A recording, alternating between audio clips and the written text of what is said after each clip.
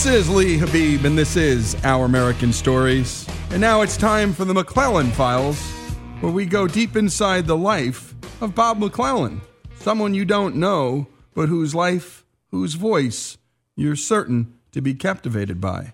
And today, Bob recalls the day that he left the home of his parents to become a U.S. Marine. As we begin our approach, please make sure that all systems are ready to trace our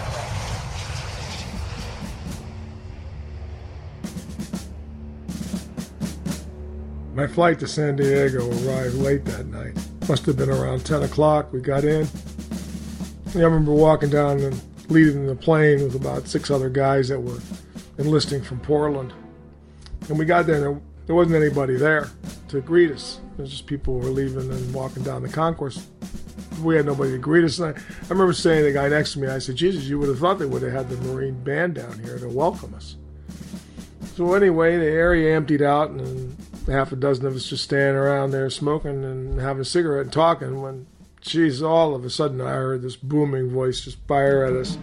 And I looked down that concourse and I could see this Marine on a real rapid clip walking fast. And he was heading right towards us and cursing and commanding us to shut our mouths, put the cigarettes out, and line up for formation for a roll call. And I was standing there, when he appeared in front of us, I looked at him and boy, you could see he was sharp, real sharp. He had the campaign hat on, he had a starched khaki shirt, sergeant stripes on the sleeve. He had all the fruit salad and the campaign ribbons on his chest. Shoes were shined like polished onyx. His jawline was as angular as you could ever get. Started yelling and cursing at us as he had us out of the boarding area by then and was telling us how ugly and how stupid we all were. We were the worst lot of human beings he'd ever seen. He didn't know what in the Marine Corps had in his mind by taking people like us into the Marine Corps. We were at war. We needed men, not a bunch of weaklings from small little towns around the country. He said he was tempted to ship us all off over to the Navy. Maybe we would do better over there. And then he abruptly ended and told us to follow him and march on out of the airport.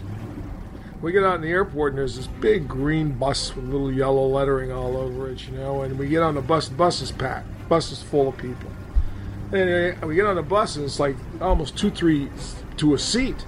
So he marches us all the way down the aisle of the bus, chest to back, right, single file, all the way to the end.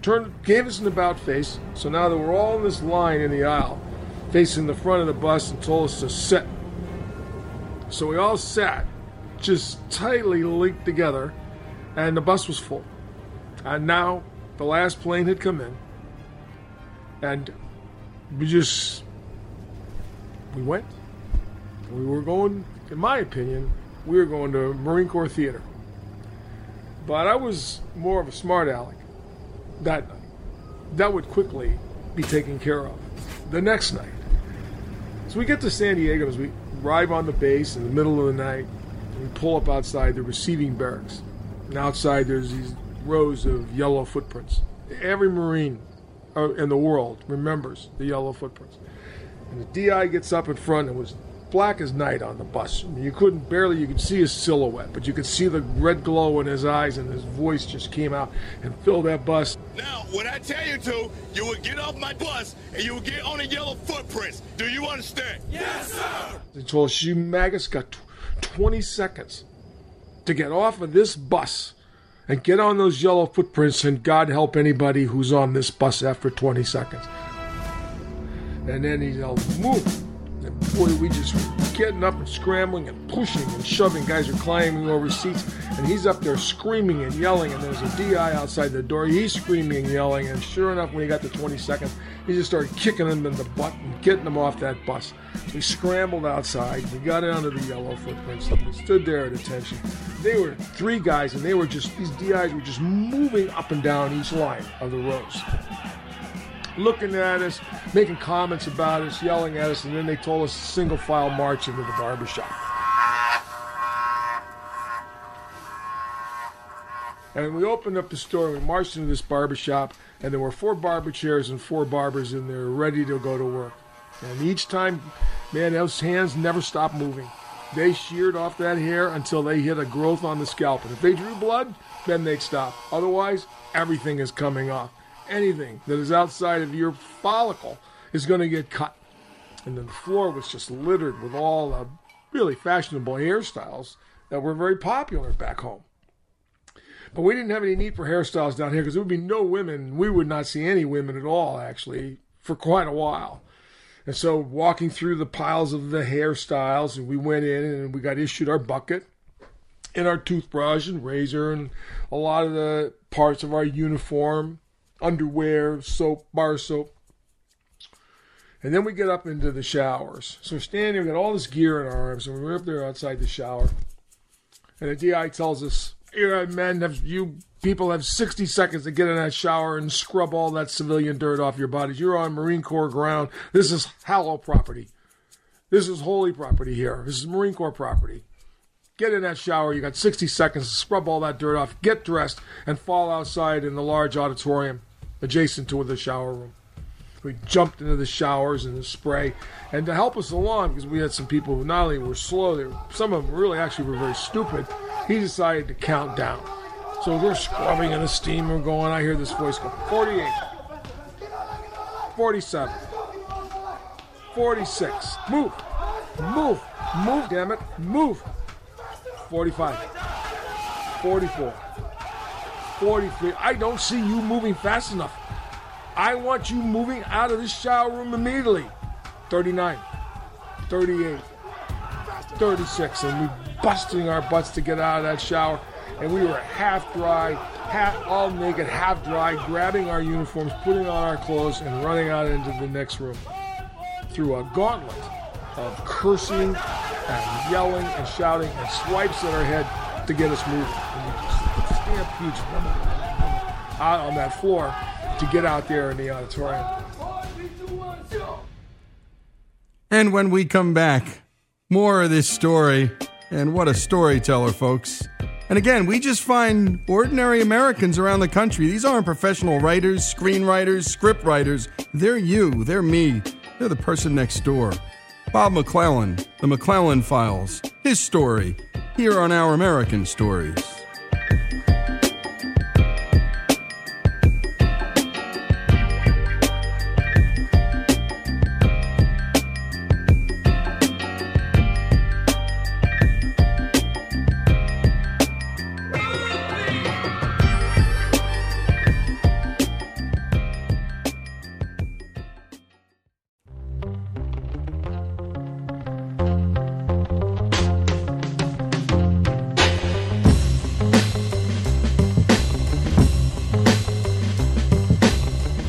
This is Our American Stories, and we return to the McClellan Files and Bob McClellan's story about the beginning of his time as a U.S. Marine. Let's pick up where we left off.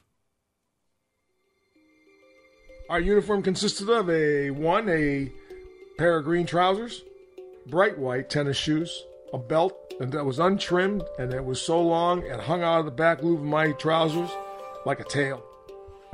I had a bright yellow sweatshirt with a bold red Marine Corps emblem on the top. And everything else was in the bucket. I got out there and lined up across the tables. I had a Marine facing before me and a box on the table in front of me. Looking into the eyes of the Marine across from me and looking at what they had done to him, I realized he was a mirror to me now. I could only imagine what I looked like looking at him. He had the color of a billiard ball, hadn't seen sunlight probably since he was born. His pale skin indicated all the blood in his body must have retreated deep inside into his interior for safety, no doubt. His eyes were wide, you thought he got stuck by a cattle prod.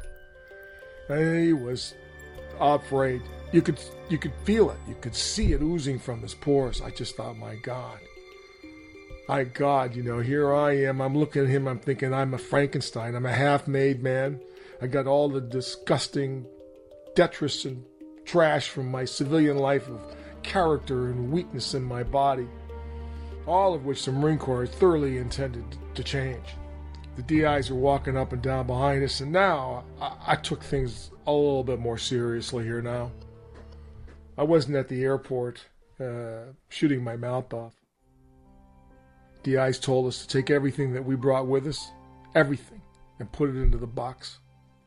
And into that box went all the pictures that I brought, pictures of my girlfriend, little mementos from home, little gifts from my mom to remind me of home. Everything. My clothes, my underwear, everything went into the box.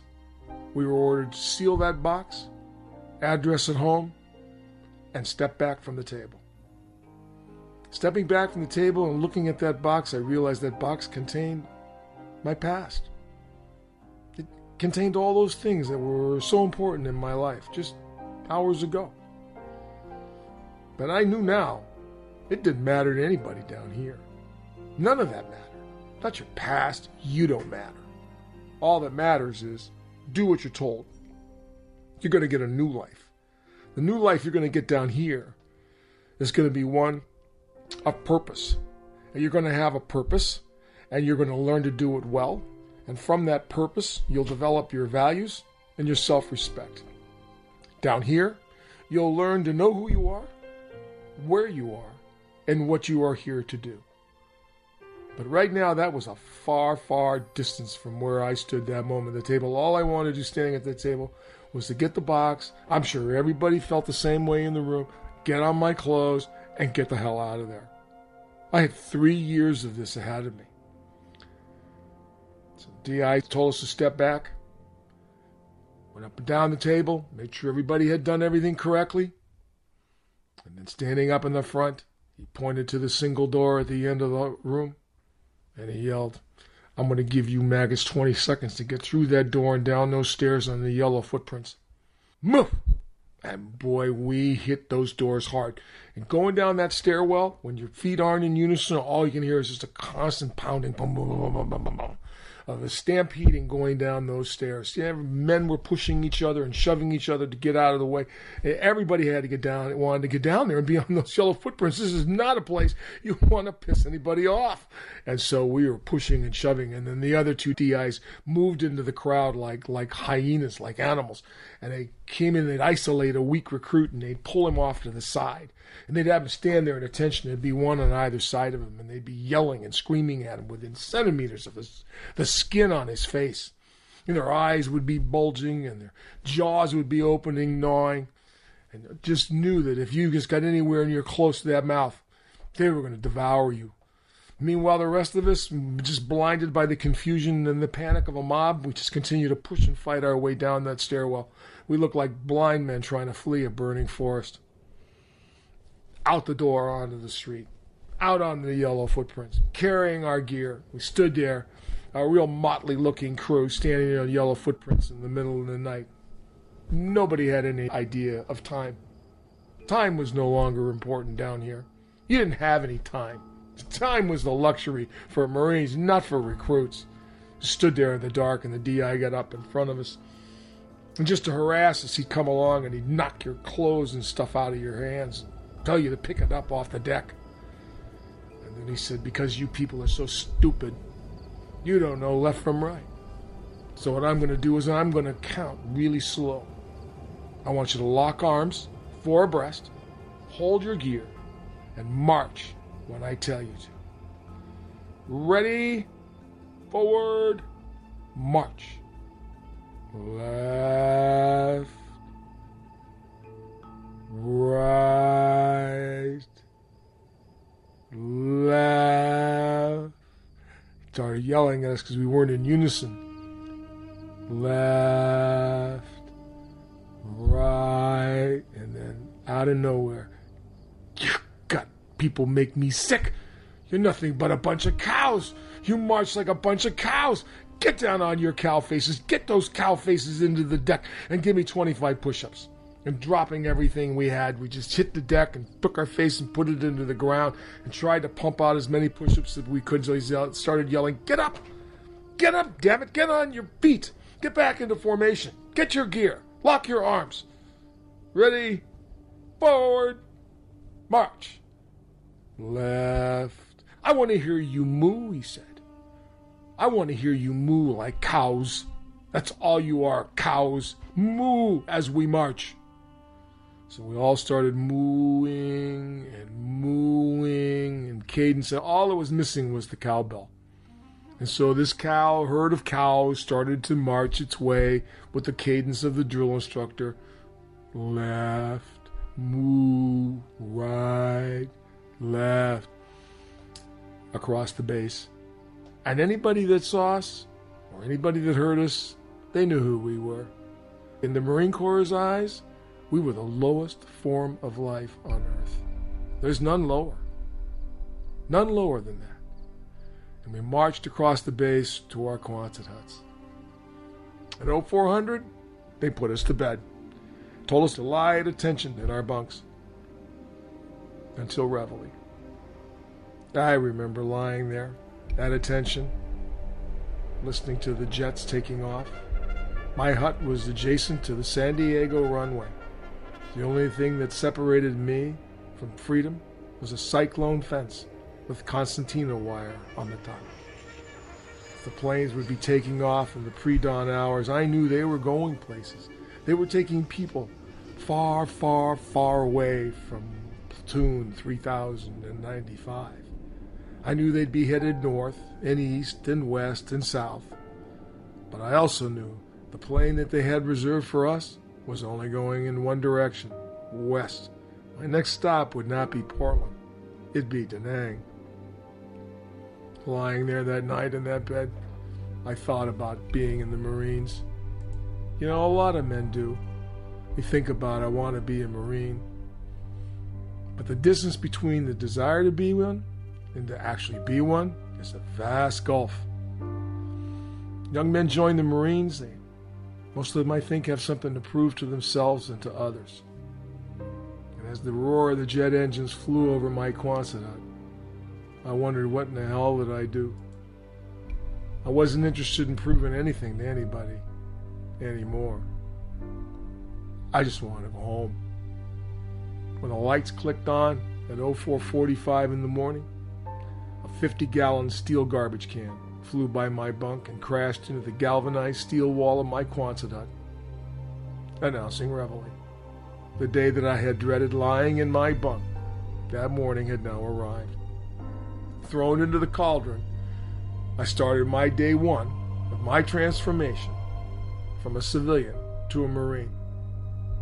I was standing in formation by the time the bugle stopped blowing Reveille. And Reveille is, of course, the sunrise wake-up call of the U.S. Armed Forces.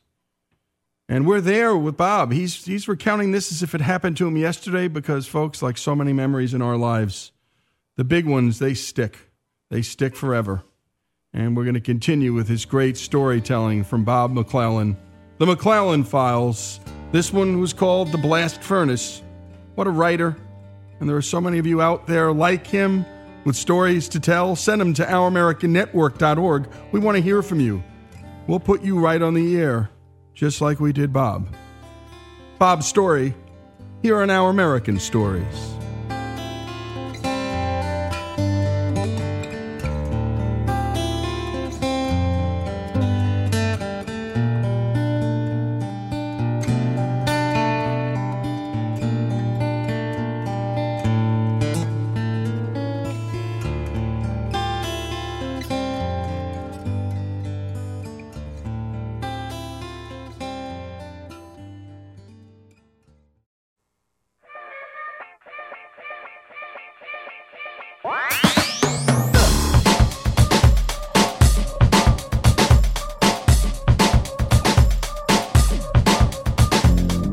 This is Lee Habib, and this is Our American Stories, and we love telling stories about everything here on this show. If you're interested in subscribing to our free and weekly newsletter in which we send you our 5 best stories, go to our website at ouramericannetwork.org and sign up. That's ouramericannetwork.org. And now we bring you a story that's become classic American folklore. The year 1947, the place, Roswell, New Mexico. Here's Jesse.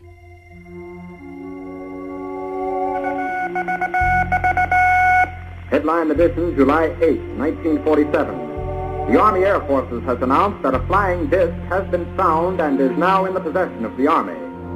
In July of 1947, a man by the name of Mac Brazel heard an explosion. somewhere on his ranch, roughly 75 miles northwest of Roswell, New Mexico. The following morning, the 48-year-old ranch foreman left on horseback to investigate the sound that he had heard. Strewn about on a remote desert field was the wreckage of an aircraft unlike any he had ever seen. The rancher then called the local sheriff, who inspected the crash site. Not knowing what to make of it, the sheriff then took some of the wreckage back to the station before calling nearby Roswell Army Airfield. Intelligence Officer Major Jesse Marcel was one of the very first to respond to the scene.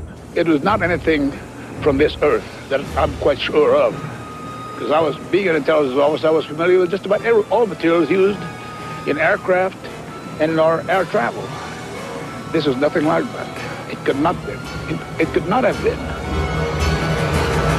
It was Major Marcel's commanding officer, Colonel William Blanchard, who ordered the recovery of the remaining wreckage that was left on the 8,000-acre ranch.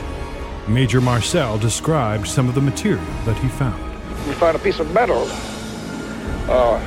about a 1.5 to 2 feet wide and about 2 or 3 feet long. Felt like you had nothing in your hands. It wasn't any thicker than the foil out of a pack of cigarettes. But the thing about that got me is that you couldn't even bend it, you couldn't dead it. Even with a sledgehammer would bounce off it. So I knew that I had never seen anything like that before. And as of now, I don't know what it was. Whatever it was, something had crashed at Foster Ranch and scattered debris over several acres. While military personnel gathered the unidentified wreckage, Major Jesse Marcel then loaded his trunk with items collected from the site and drove back to the military base. But first, he would make a little stop along the way. The Major's son, Jesse Marcel Jr., was 11 years old at the time and would remember that night for the rest of his life. My dad was dispatched by the base commander, who was Colonel Blanchard, to go out there and collect some residue to see if this was a military aircraft or if it was a V-2 rocket from the White Sands Proving Grounds or whatever was crashed on this rancher's land. And he did go out there along with a CIC agent, Sheridan Cabot, that was the forerunner of the CIA, I believe. And so they picked up representative portions of the debris that was out there. So he's going to drive it into the base that night. Our house happened to be on the way to the base, but he realized there was something very extraordinary about this wreckage. And he wanted my mother and myself to see this because he realized we'd probably never see anything like this again. So that's what he did. He diverted a little bit out of his way to our house, and he positioned some of the wreckage on the kitchen floor of our house, woke my mother and myself up so we could see what he collected out in the desert there. And it was 1 o'clock in the morning, or thereabouts, very late in the morning. And he said, well, look at this. I want you to look at this now. I think this is parts of what they call, I think he said flying saucer. And that had a very special connotation, not knowing exactly what a flying saucer was, but I realized it was extraordinary, whatever. And he said the connotation was this came from outer space. Outer space or not, the items brought home that night were highly unusual. Metal fragments, beams with strange letters or writing on them. I didn't keep any of it. People ask, well, why didn't you keep some of it? Well, I couldn't because it was part of Air Force property. And some people say, well, your father broke security by bringing this highly secret stuff to your house, but it wasn't classified at the time. Classified later, but it wasn't classified when he brought it to the house. Major Jesse Marcel then gathered up the wreckage and took it to Roswell Army Airfield. First Lieutenant Walter Hout was the public information officer at the 509th Bomb Group based in Roswell during 1947. What happened next was nothing short of bizarre. I was instructed by Colonel Blanchard to put out a press release which in effect stated that we had in our possession a flying saucer. In essence, it said that we have in our possession a flying disc. It was picked up on a ranch, I can't remember if I said northwest of Roswell, brought into town by Mac Brazel, the ranch foreman, and the material was flown to higher headquarters, 8th Air Force, General Ramey. Newspapers ran headlines about the crashed flying saucer that came down 75 miles northwest of Roswell. William Brazel, son of rancher Mac Brazel, who found the wreckage, remembers reading about it the following morning. I was not out at the ranch at the time, and I picked up an Albuquerque paper, and here's my dad's picture looking at me, and I thought, well, I wonder what he's done now. So I went on to read the article, and I told Shirley, I said, well, I guess I better go out to the ranch, because they said that the Air Force had asked him to stay in Roswell. Anyway, they swore dead to secrecy, and I went out to the ranch and stayed until he got back, and I asked him what he got into, and I kept asking him questions, and he said, I told the Air Force I wouldn't tell anybody. He said, you're probably better off without knowing. Regardless of being sworn to secrecy, the word was out, and radio stations all over the world began broadcasting reports of a crashed flying saucer. Headline edition, July 8, 1947. The Army Air Forces has announced that a flying disc has been found and is now in the possession of the Army. Army officers say the missile, found sometime last week, has been inspected at Roswell, New Mexico, and sent to Wright Field, Ohio, for further inspection. Late this afternoon, a bulletin from New Mexico suggested that the widely publicized mystery of the flying saucers may soon be solved. Army Air Force officers reported that one of the strange discs had been found and inspected sometime last week. Our correspondents in Los Angeles and Chicago have been in contact with Army officials endeavoring to obtain all possible late information. Joe Wilson reports to us now from Chicago. The Army may be getting to the bottom of all this talk about the so-called flying saucers.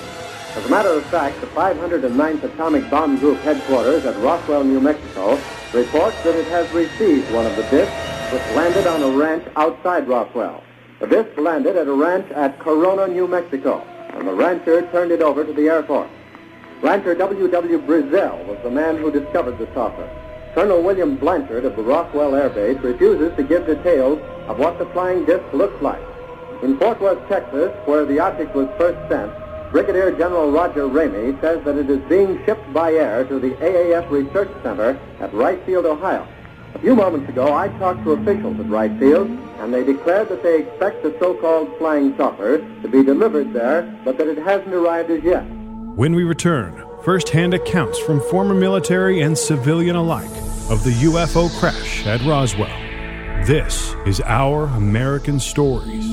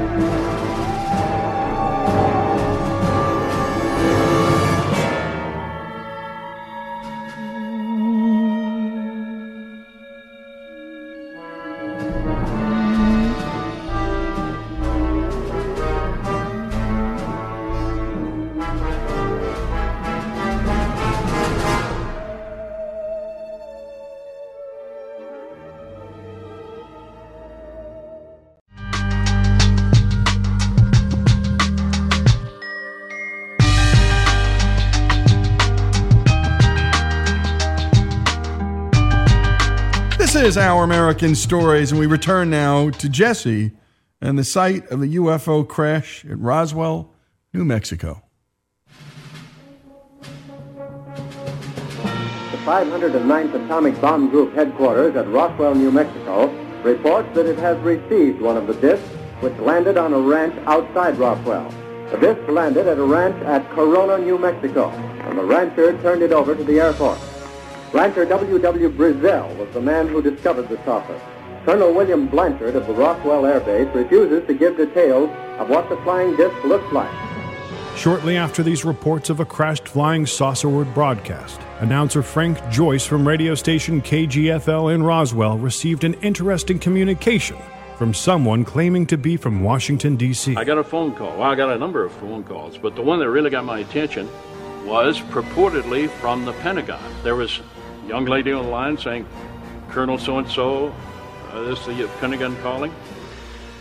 And this was within a few minutes of it going out on the wire. And the voice on the line says, who is this? I tell him. He said, you put that story on the air about the flying saucers? And I mean, his voice was, the type that really conveys menace and power. And I said, yes, I did.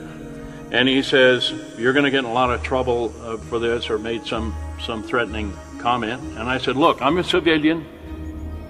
You can't talk to me this way. You can't treat me this way. You can't tell me what to do in stories I put on the air. And he says, I'll show you what I can do. And bang, hung up the phone.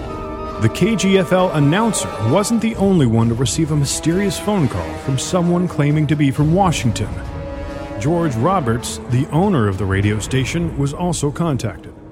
I got a call from Washington, from one of the offices of one of the senators, saying, look, if you put out any stories on this thing, you're going to lose your license. And it's not going to be over a period of time. It's going to be the same day that we tell you that you're off the air. If these intimidating phone calls were in fact from Washington, why would the military in Roswell admittedly put out a press release about flying saucers? First Lieutenant Jack Trowbridge had been assigned to the 509th Bomb Group in 1947. He was one of several military personnel who was then told not to talk about it. Jesse brought some of the stuff into the intelligence office. Their material had some peculiar properties. For instance, it looked like Hershey bar wrappings, but you squeeze it up in your hand as hard as you could, let go, and it returned originally to the original shape instantly. And so we looked at it and played with it a while, and then everybody went back to work. Later that day, boom, nobody knows anything, you just shut up, nothing happened, etc. And when you're in the service, you do what they say to do. While military officials out of Roswell were distributing press releases about crashed alien spacecraft, the U.S. military would use Major Jesse Marcel to take the fall. They took pictures, of course. They had a whole flock of microphones there. They wanted me they wanted some comments from me, but I wasn't at liberty to do that. So all I could do is keep my mouth shut. And General Ramey is the one who discussed, or told the newspapers, the newsmen, what it was, and to forget about it. It was nothing more than a weather observation balloon, of course, which we both knew differently. Here again is Lieutenant Jack Trowbridge. What he had to show the press was really a weather balloon. This stuff was not a weather balloon, what he brought back. So he was forced to lie to the press, I would say. I don't think he was too happy about it, but you do what you're told again. You're in the service. You followed orders. And they were afraid of the American public panicking with this knowledge. I don't think that would have happened, but the word came down from up above and you do what it says. Could it have simply been a weather balloon? How could have all these experienced ranking military professionals have gotten it all so very wrong? Frankie Dwyer was a 13-year-old girl who was spending the day with her father, the firefighter, down at the station where he worked, when a state trooper came in with a piece of the wreckage. When I would wad it up, it was like I had nothing in my hand. I couldn't feel it touching my skin. It was real weird. You drop it on the table and it was just like water. They all seem to mention this type of metal that looks like aluminum foil with otherworldly properties, and many of them report that they were intimidated by officials soon after handling the debris. Here again is Frankie Dwyer. He had this club or stick or whatever it was, and he would was beating it on his hand. And he would hit it. Every time he would say something, he'd hit his hand. And he said, I want you to know you were never there. And I didn't understand what he meant, because I said, yes, I was. And he said, no, you weren't. I said, yes, I was. And he said, can't you get this through your head? You never saw anything. You were not there. You don't know anything. And he said, this is a big desert out here. We can just take you out in the middle of this desert and no one will ever find your bodies. He said, you'll be nothing but bones and nobody will ever know what happened to you. And I told him I would not talk about it. And what about reports of alien bodies recovered from the crash?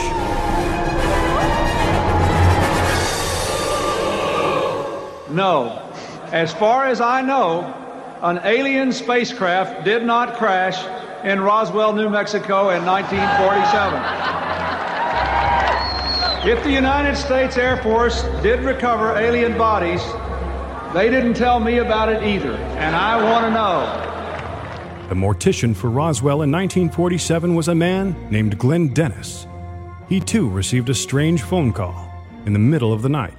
Well, our mortuary had the contract for all military services out at the Roswell Army Airfield. And this gentleman called and said he was a mortuary officer at the base. He needed some information. And I said, what do you need? And he said, how many hermetically sealed infant caskets do you have, 3.5, 4 foot in stock? And I said, we don't have any. I said, what's going on? He said, that's not important. I said, well, it is important also, but anyway. Then I hung up. Then he called back later and he said, I need more information. And you want to know what embalming chemicals that would alter the tissue, the stomach contents, and what is our preparation for taking care of bodies that are laying out in the elements for several days. And I said, you're the mortuary officer and you're asking me because I do it your way, I was trying to find out who I was talking to. The mortician tried to get to the bottom of this strange request. His girlfriend at the time just happened to be a nurse who was working at Roswell Army Airfield the night they allegedly brought in the bodies. And it looks like what you see today, most of the little diagrams, the 4 fragile fingers and the long arm, real short joint, the large eyes. She said the heads were almost completely demolished, but they could see. They only had 2 orifices. They didn't have earlobes. They had 2 ear canals. The mouth was only about 1 inch. And that's the way she described it to me. I was with her till about 11:30 that day, and then at 3:30 that afternoon, her supervisor called and said, your friend just been transferred out. And I had her serial number and everything else, but I never have found her to this day. I've never made contact with her. So. People from all walks of life tell a very similar story. It was not anything from this earth that I'm quite sure of. Did officials at Roswell Army Air Base get it wrong when they told the media that they had a flying saucer in custody? I was instructed by Colonel Blanchard to put out a press release, which in effect stated that we had in our possession a flying saucer. Could all of these people simply have mistaken a weather balloon for a flying saucer? According to the official report from the Pentagon, that is exactly what happened. Air Force activities which occurred over a period of many years have been consolidated and are now represented to have occurred in 2 or 3 days in July 1947. Bodies observed in the New Mexico desert were probably test dummies that were carried aloft by U.S. Air Force high-altitude balloons for scientific research. The unusual military activities in the New Mexico desert were high-altitude research balloon launch and recovery operations. These are the stories of ordinary people who went to their graves swearing that what they had witnessed was not of this earth. Or maybe it was just a weather balloon. For Our American Stories, I'm Jesse Edwards.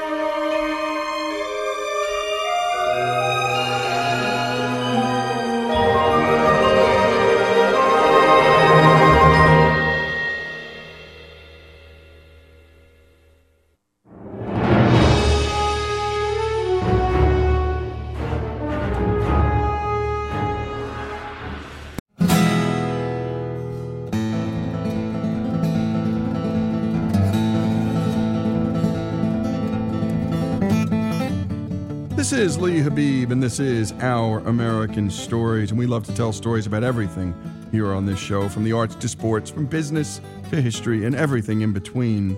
And this next story is a series that we've been hitting on for quite some time, our Rule of Law series. And by the way, as you listen to this story, you're going to be wondering, oh, when does the law come in? Well, in so many of our lives, the law just comes in. And when it comes in, we're not too happy. We're wondering how the heck it happened in the first place. Our own Alex Cortez brings us this next story from a Venezuelan named Luis Rodriguez, who also spent some time in London, which explains the interesting mix of accents you're about to hear. Now let's hear Luis's story.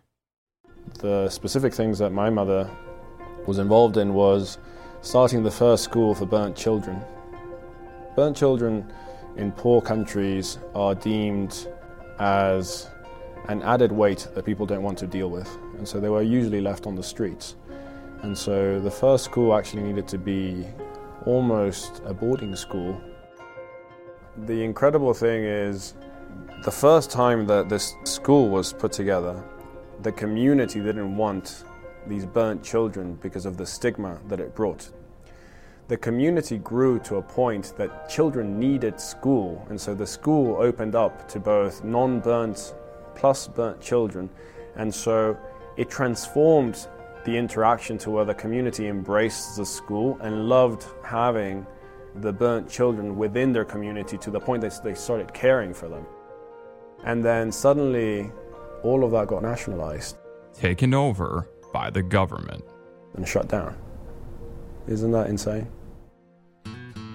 The volatility of oil causes havoc on planning, which causes issues with respect to management of policies.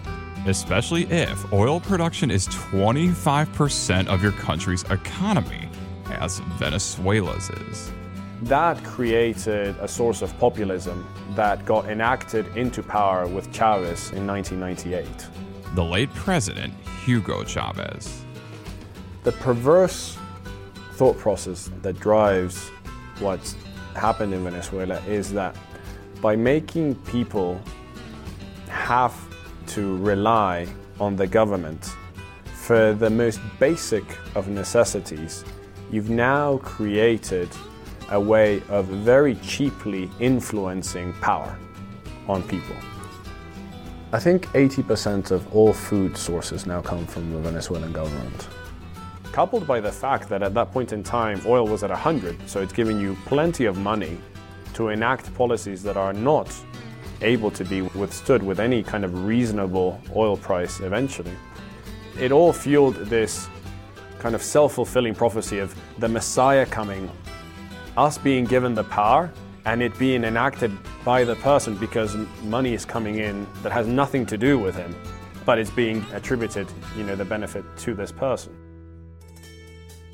Things started getting unraveled. So this is kind of 2002, 2003. There was a stop to all economic activity in Venezuela.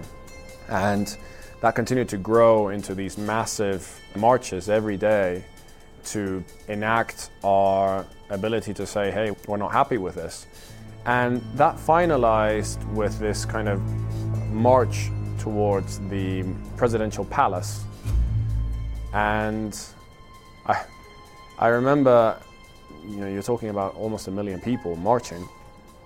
And what ended up happening was we were met by the National Guards and enacting force through bayonets, through snipers, starting kind of just taking people down. I was quite young at the time. I was 21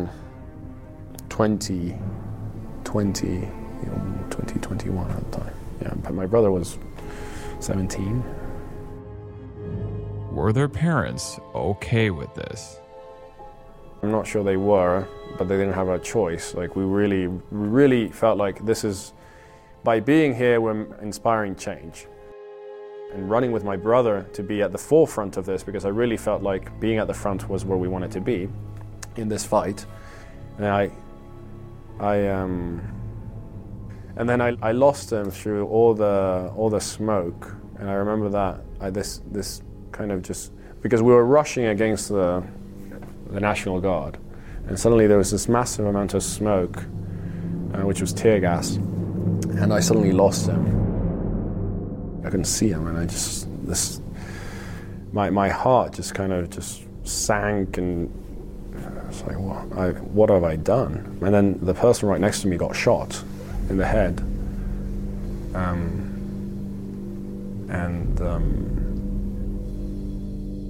19 people would be killed that day.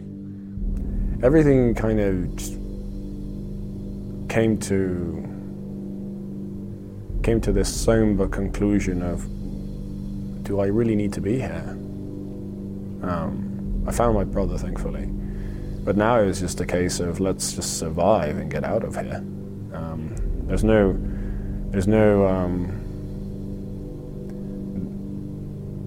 bravery in being shot for nothing, and this kind of just cold realization that maybe by doing this we aren't achieving anything but just the death of ourselves. And so it was just a very disheartening and sad moment. Did Luis have any feelings, though, that he might have been abandoning the cause?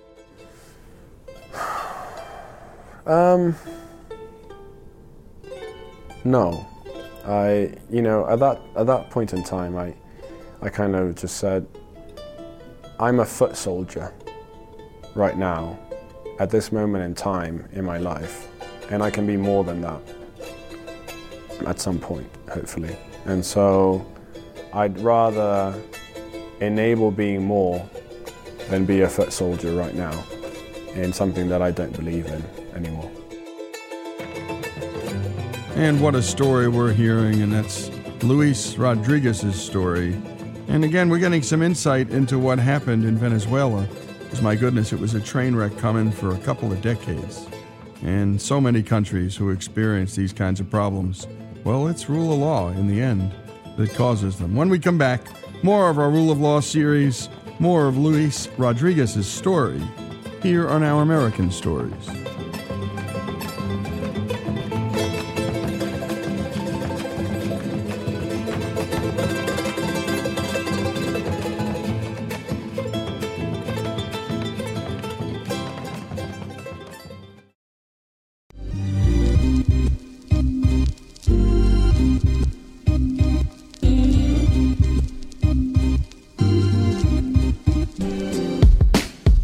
And we continue with Our American Stories and Luis Rodriguez's story of being a part of the grassroots uprising against Venezuela's socialist dictatorship.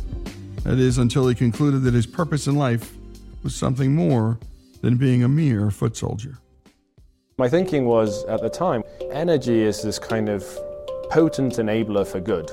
You still need the tractor that is plowing the field to plow the field, but it's the fuel that gets into it that enables that tractor to move. The fact that petrol is what makes planes be able to be commercially viable. And so I want to be in energy, and where the rubber met the road for me was in looking to really learn it from the ground up. I felt that the issue in Venezuela was it gets politicized without actually knowing what's going on. And so I wanted to be in the ground at a well site, understanding what was going on. So I joined ExxonMobil. And I worked with Exxon for a little while until it got nationalized. This was in 2005. And so when the nationalization was happening or is about to happen, basically anybody who had signed the referendum against Chavez, who was the president back then, got told, that you're not longer going to have a job here. And basically a list was made of people who had signed the referendum, and it was used quite loosely to basically influence choices of employment or not. And so this drove me to want to seek other horizons. That got amplified by the fact that having lived through being in the forefront of activism at the time and seeing people die next to me, all these things kind of molded into just wanting to get away from it, to be able to breathe. And it's going to be funny, but funny in that the place that I got offered a job was by a company called Schlumberger in Fort Smith, Arkansas, to become a frac engineer. And I was like, I don't know what this frac thing is. I don't know where Fort Smith, Arkansas is. But you know what? I'll take it. I didn't have any big expectations because I didn't really know a lot about Arkansas. The people whom I spoke to about Arkansas didn't have a lot of nice things to say about it. And I really loved Arkansas, actually. I found people to be so warming. The state is just beautiful. And the reality is, I was in a rig in the middle of nowhere, 20 hours a day. It could be more, actually. And so those first few years were a lot of hours. When I say 20 hours a day, I remember actually when Claudia arrived, my wife, I would get home sometimes at 10, 11 and leave at 2 to 3. And that was very consistent. Saturdays, Sundays, Mondays, Tuesdays. She didn't like it at the time, but she was supportive. You know, she made a lot of sacrifices, leaving her family, leaving her work, and coming to join me. But I think we did them thinking there's something that we want to create together, and so this will mean sacrifices, whichever way we take it. As long as we know that this isn't it, that we're working towards something more, I think that gave us both comfort that we'd eventually make it to where we want it to be, the way that we wanted it to be. And very quickly got introduced to what, you know, an engineer is supposed to be doing. This is what you're really going to be doing, and most of it was just cleaning trucks and fixing trucks, just frac trucks. And so I started my life in the United States cleaning trucks, in essence, in the middle of nowhere in Arkansas. Which you didn't exactly need an engineering degree for. You know, at the time, I just felt joy at doing something and doing it for myself. And so I didn't feel like it was beneath me. I just felt like, you know, this is something that I'm going to do the best that I can, period. And it ended up to it was just this interesting flow of things where, you know, shale started to grow. Thanks to the fracking done by those frac trucks, where their shooting of high-pressure water down the wells opened up the dense shale rock and the oil and gas inside of it that previously couldn't be opened. And so I was the first engineer in Arkansas, because at some point they needed engineering talent, and then suddenly all these frac trucks started to break, and I had an understanding of how they could be fixed better, and that yielded growth into managing people. And so, you know, this kind of snowball effect of positivity around the growth of energy coincided with my growth within the industry, which was beautiful. It all came to a very abrupt end in kind of 2008, 2009, when I had to let go of a lot of people I was managing in Bryan, Texas. At the time, now we'd had Diego, my first son, and all these things were kind of pointing to, I'd be moving all over the place. You need to settle and do something that not only goes for you and your immediate family, but for people beyond that. But very quickly realized, I think I can do this by myself, and I can do it in a way that is true to the way that I want to start a company. And thus, Rise Energy began, and this is October of 2014, right before oil and gas prices crashed, actually. Not because I thought they were going to crash. And at the beginning it was pretty tough, just because you can imagine you're going out to raising money and the asset that you're investing in doesn't make any money because the costs were too high for the benefits of what it was producing. Literally no play was economic with the cost structure that you had pre-crash and the crash commodity prices. There might have been one-offs, there might have been like exceptions, but it was the exception rather than the rule. So that made it tough because you're now going to pitch something that in essence worth less than what you're going to pay. You had to have some conviction that things were going to turn around. I talked to a lot of people, and you know, some rejected me flat out. So for X, Y, or Z. I mean, in some ways, you really do have to speak to a lot of people, and that both enables you to learn from those experiences and be better at the next experience and how you think about those interactions. I quit my job to do it, and so there was like, I was committed. I don't necessarily say that that's a good thing, but that's what I did. And you know, I had a dwindling bank account, and I had a set time that I needed to get it done. Otherwise, I was going to have to go back and find something. And so, you know, whether that came through, I don't think I necessarily, you know, played the card willfully, but it probably just imbibed a lot of how I came across. Maybe at first energetically, hopefully towards the end not desperate. At the lowest point, I was within only 2 months of what we were spending on a monthly basis, which put a lot of unease on us and on me. Thankfully, ended up raising 11.4 million from 3 private individuals who really believed in me. And so that was the nascency, and it was just me, of Rise Energy in February of 2015. And then in January of 2016, a very large private equity, NCAP, came in and said, we love what you are doing and we'd like to increase that 20-fold. And we would not be here without them today. The team has grown from, you know, me in a coffee shop to now 50 employees. The thing that I look forward most in my work is empowering people. And it was a big part of why I started the company. When you give people the right environment, it's like magic. And that is so true, and we all know it. When you give people the right environment, it is magic. And my goodness, what a story coming from Venezuela and watching the government run an operation and an industry to America, where you've got all of these companies competing for customers, competing to lower prices, competing to do things better.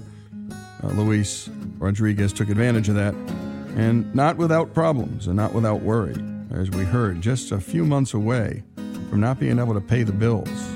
Someone coming in and investing more money, and that's what private equity folks do. And that's why if you're ever running a business and you ever need some money, my goodness, you like capital. You're willing to pay a return on that, or you're willing to give part ownership for that. And that's the joy of capital markets. There's human capital and there's capital. And to make the world hum and create all these jobs and create the economy we know and all the taxes that come from them, we've got to think about capital. When we come back, more of Luis Rodriguez's story here on Our American Stories.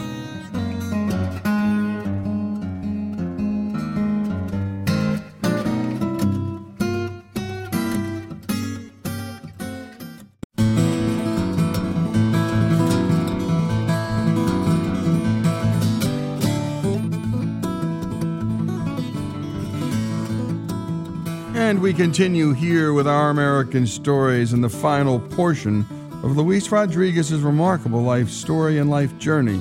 Luis is one of the 3 million Venezuelans who fled their socialist dictatorship, and he has since worked his way up from cleaning fracking trucks in Arkansas to now having his very own energy exploration company. Let's continue the story. The United States, unlike any other country in the world, pretty much any other country in the world, mineral ownership is private, and that is very important. At some point during the occupation of the West, the government decided to say, hey, we're going to give 1 mile by 1 mile, or depending if you were married or something to that effect, you got 2 miles by 1 mile. And you're going to own not just the surface, but you're going to own everything that is underneath all the way to the center of the earth. Everything.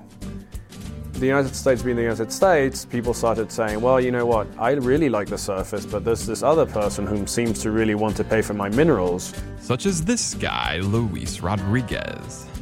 So I'm just going to sell it. And so things started to get segregated. And so now the surface owner and the mineral owner might be two completely different people in two completely different states that have no relationship with each other. And then furthermore, you know, people would say, you know what, I'm just going to sell you my copper rights underneath me, but I'm going to maintain my oil and gas rights. Or I'm just going to sell you my gas rights, and so on and so forth. Or I'm just going to sell you from surface to 200 feet below the surface, and everything else I'm going to keep. So now you're dividing plots of land without us even getting into the fact that as you inherited them and people had 7 kids and these had 6 and these had 4 and 3, you're now dividing it into hundreds of pieces. And so the permutations are incredible from the standpoint of subdividing these things. But then the other interesting thing is that the way that these contracts get negotiated is I'm going to give you some sort of a monetary incentive up front. You get that money, it's yours to keep. It can be from $1 to tens of thousands of dollars per acre, per 1 acre. It depends on where you're at and the prospectivity of what's underneath you. But then the contract also says, hey, you know what? We need to do something as far as producing your minerals in a given amount of time. And if we don't do that, then the contract goes null and you keep the bonus that we gave you, and now you can negotiate with anybody else. If we do drill and we start producing, then you get a royalty stream of sorts.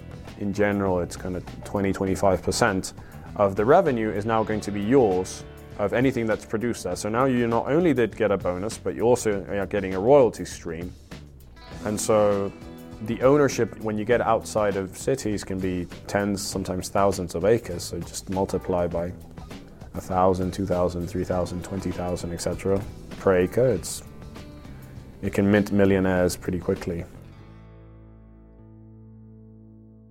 You know, the United States has just been an incredible journey of empowerment that I think it's very difficult to see through in any other place.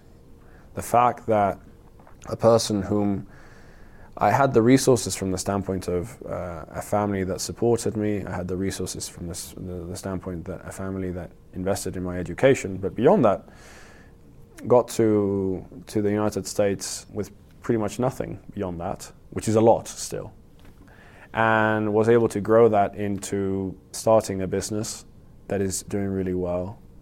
I think that's a magnificent journey that speaks volumes as to what you can do in the United States that other countries don't necessarily have the culture to allow to do.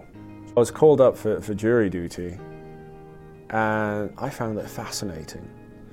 I love the fact that the people are given the power to be enablers of the rule of law. And when I went in with this kind of conception of people telling me, you need to get out of this. It's just going to be a waste of your time. And it was actually a case that was going to take several days. I ended up being chosen. And just the people who were chosen took it very seriously. I took it very seriously, and I just thought of, that just speaks so much to what you want for yourself if you were put in that position. And it gave me great belief in the system again. It's like, there's a lot of things that get said and there's a lot of things that are wrong, but the fact that these people took it that seriously, and I can see that it happens over and over, and there are subsets that might not, but they don't get chosen, is wonderful. And that's not the case everywhere in the world. I think 90-something% of the murders in Venezuela go without any trial, which causes all sorts of perverse incentives, because now the rule of law is in essence in anybody's hand, whoever has arms and whoever has power.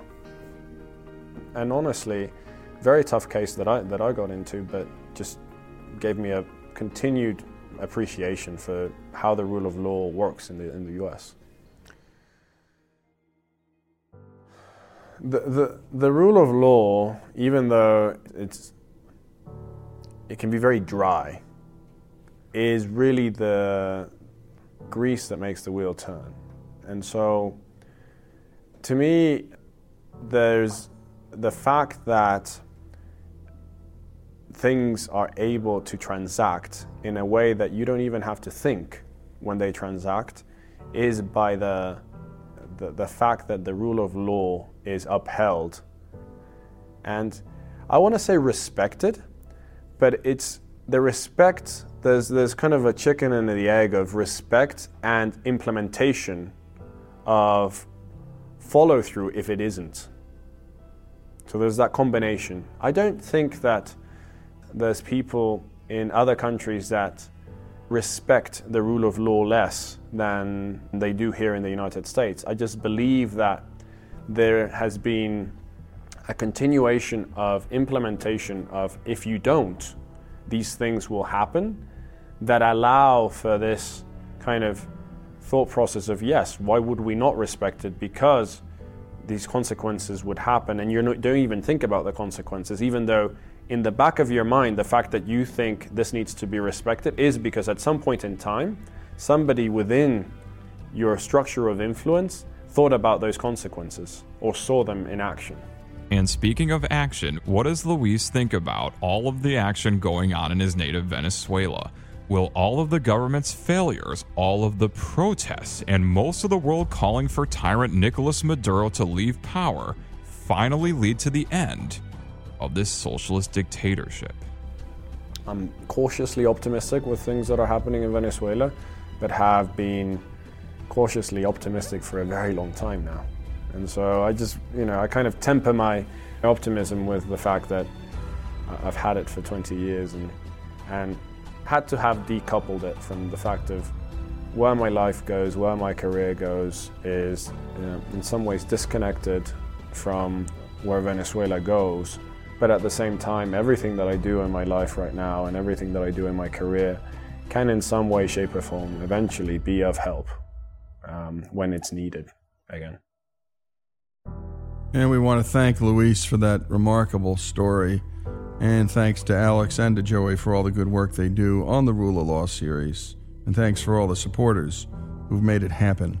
And we can't do it without you. And my goodness, what a story to tell everybody.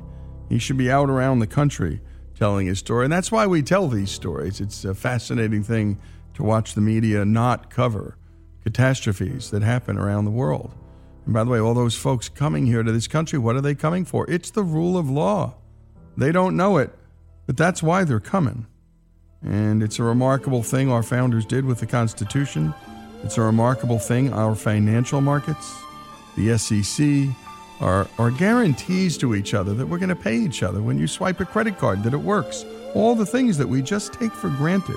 As he put it, and Luis put it beautifully, it's the grease that makes the wheel turn. And you don't see it. It's just there. When you're from someplace where there is no grease and the wheel doesn't turn, my goodness, imagine if Luis had stayed in Venezuela. The last 20 years would have been for naught. 20 years of wasted life, folks. Luis Rodriguez's story, a great Rule of Law series story, here on Our American Stories.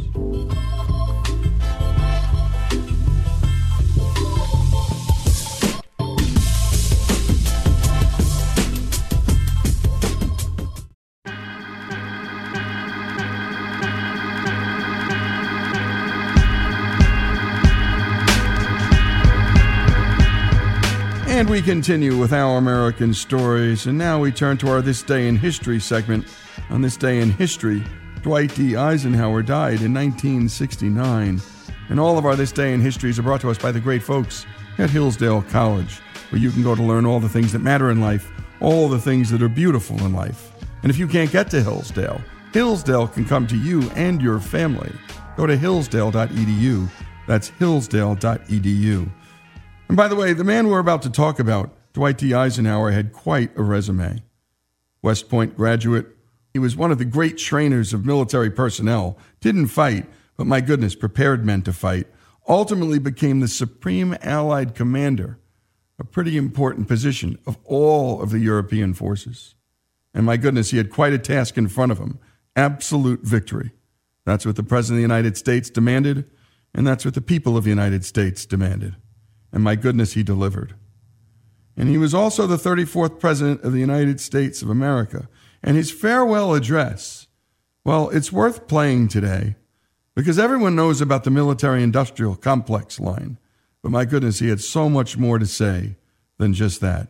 So here is Dwight D. Eisenhower's farewell address to the nation in 1961. Good evening, my fellow Americans.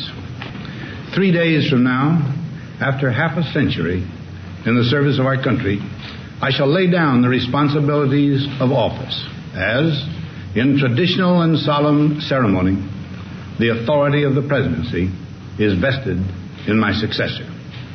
Like every other citizen, I wish the new president and all who will labor with him Godspeed. I pray that the coming years will be blessed with peace and prosperity for all. We now stand 10 years past the midpoint of a century that has witnessed 4 major wars among great nations. 3 of these involved our own country. Despite these holocausts, America is today the strongest, the most influential, and most productive nation in the world. Understandably proud of this preeminence, we yet realize that America's leadership and prestige depend not merely upon our unmatched material progress, riches, and military strength, but on how we use our power in the interest of world peace and human betterment. Throughout America's adventure in free government, our basic purposes have been to keep the peace, to foster progress in human achievement, and to enhance liberty, dignity, and integrity among peoples and among nations. To strive for less would be unworthy of a free and religious people. Any failure traceable to arrogance or our lack of comprehension or readiness to sacrifice would inflict upon us grievous hurt, both at home and abroad. Progress toward these noble goals is persistently threatened by the conflict now engulfing the world.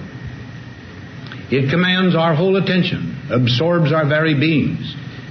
We face a hostile ideology, global in scope, atheistic in character, ruthless in purpose, and insidious in method. Unhappily, the danger it poses promises to be of indefinite duration. To meet it successfully, there is call for not so much the emotional and transitory sacrifices of crisis, but rather those which enable us to carry forward steadily, surely, and without complaint, the burdens of a prolonged and complex struggle with liberty, the stake. Crises there will continue to be. In meeting them, whether foreign or domestic, great or small, there is a recurring temptation to feel that some spectacular and costly action could become the miraculous solution to all current difficulties. But each proposal must be weighed in the light of a broader consideration, the need to maintain balance in and among national programs. Balance between the private and the public economy. Balance between the cost and hoped-for advantages. Balance between the clearly necessary and the comfortably desirable. Balance between our essential requirements as a nation and the duties imposed by the nation upon the individual. Balance between actions of the moment and the national welfare of the future. Good judgment seeks balance in progress. Lack of it eventually finds imbalance and frustration. The record of many decades stands as proof that our people and their government have, in the main, understood these truths and have responded to them well in the face of threat and stress. But threats, new in kind or degree, constantly arise. Of these I mention 2 only. A vital element in keeping the peace is our military establishment. Our arms must be mighty, ready for instant action, so that no potential aggressor may be tempted to risk his own destruction. Until the latest of our world conflicts, the United States had no armaments industry. American makers of plowshares could, with time and as required, make swords as well. But we can no longer risk emergency improvisation of national defense. We have been compelled to create a permanent armaments industry of vast proportions. We annually spend on military security alone more than the net income of all United States corporations. Now, this conjunction of an immense military establishment and a large arms industry is new in the American experience.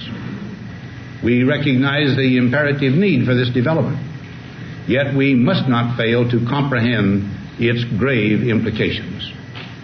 In the councils of government, we must guard against the acquisition of unwarranted influence, whether sought or unsought, by the military-industrial complex. The potential for the disastrous rise of misplaced power exists and will persist. We must never let the weight of this combination endanger our liberties or democratic processes. We should take nothing for granted. Only an alert and knowledgeable citizenry can compel the proper meshing of the huge industrial and military machinery of defense with our peaceful methods and goals, so that security and liberty may prosper together. Akin to and largely responsible for the sweeping changes in our industrial military posture has been the technological revolution during recent decades. In this revolution, research has become central. It also becomes more formalized, complex, and costly. A steadily increasing share is conducted for, by, or at the direction of the federal government. Today, the solitary inventor, tinkering in his shop, has been overshadowed by task forces of scientists in laboratories and testing fields. In the same fashion, the free university, historically the fountainhead of free ideas and scientific discovery, has experienced a revolution in the conduct of research. Partly because of the huge costs involved, a government contract becomes virtually a substitute for intellectual curiosity. For every old blackboard, there are now hundreds of new electronic computers. The prospect of domination of the nation's scholars by federal employment, project allocations, and the power of money is ever present and is gravely to be regarded.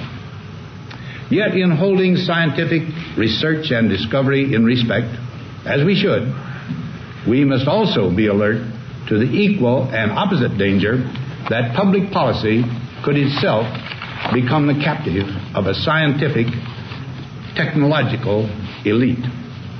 It is the task of statesmanship to mold, to balance, and to integrate these and other forces, new and old, within the principles of our democratic system, ever aiming toward the supreme goals of our free society. As we peer into society's future, we, you and I, and our government, must avoid the impulse to live only for today, plundering for our own ease and convenience the precious resources of tomorrow. We cannot mortgage the material assets of our grandchildren without risking the loss also of their political and spiritual heritage. We want democracy to survive for all generations to come, not to become the insolvent phantom of tomorrow. So in this, my last good night to you as your president, I thank you for the many opportunities you have given me for public service in war and in peace. Now, on Friday noon, I am to become a private citizen. I am proud to do so. I look forward to it. Thank you, and good night. And what a speech that was. And, you know, if you wiki that speech or you do a Google search, you're going to hear about the military-industrial complex again and again. And Dwight Eisenhower was properly worried about that.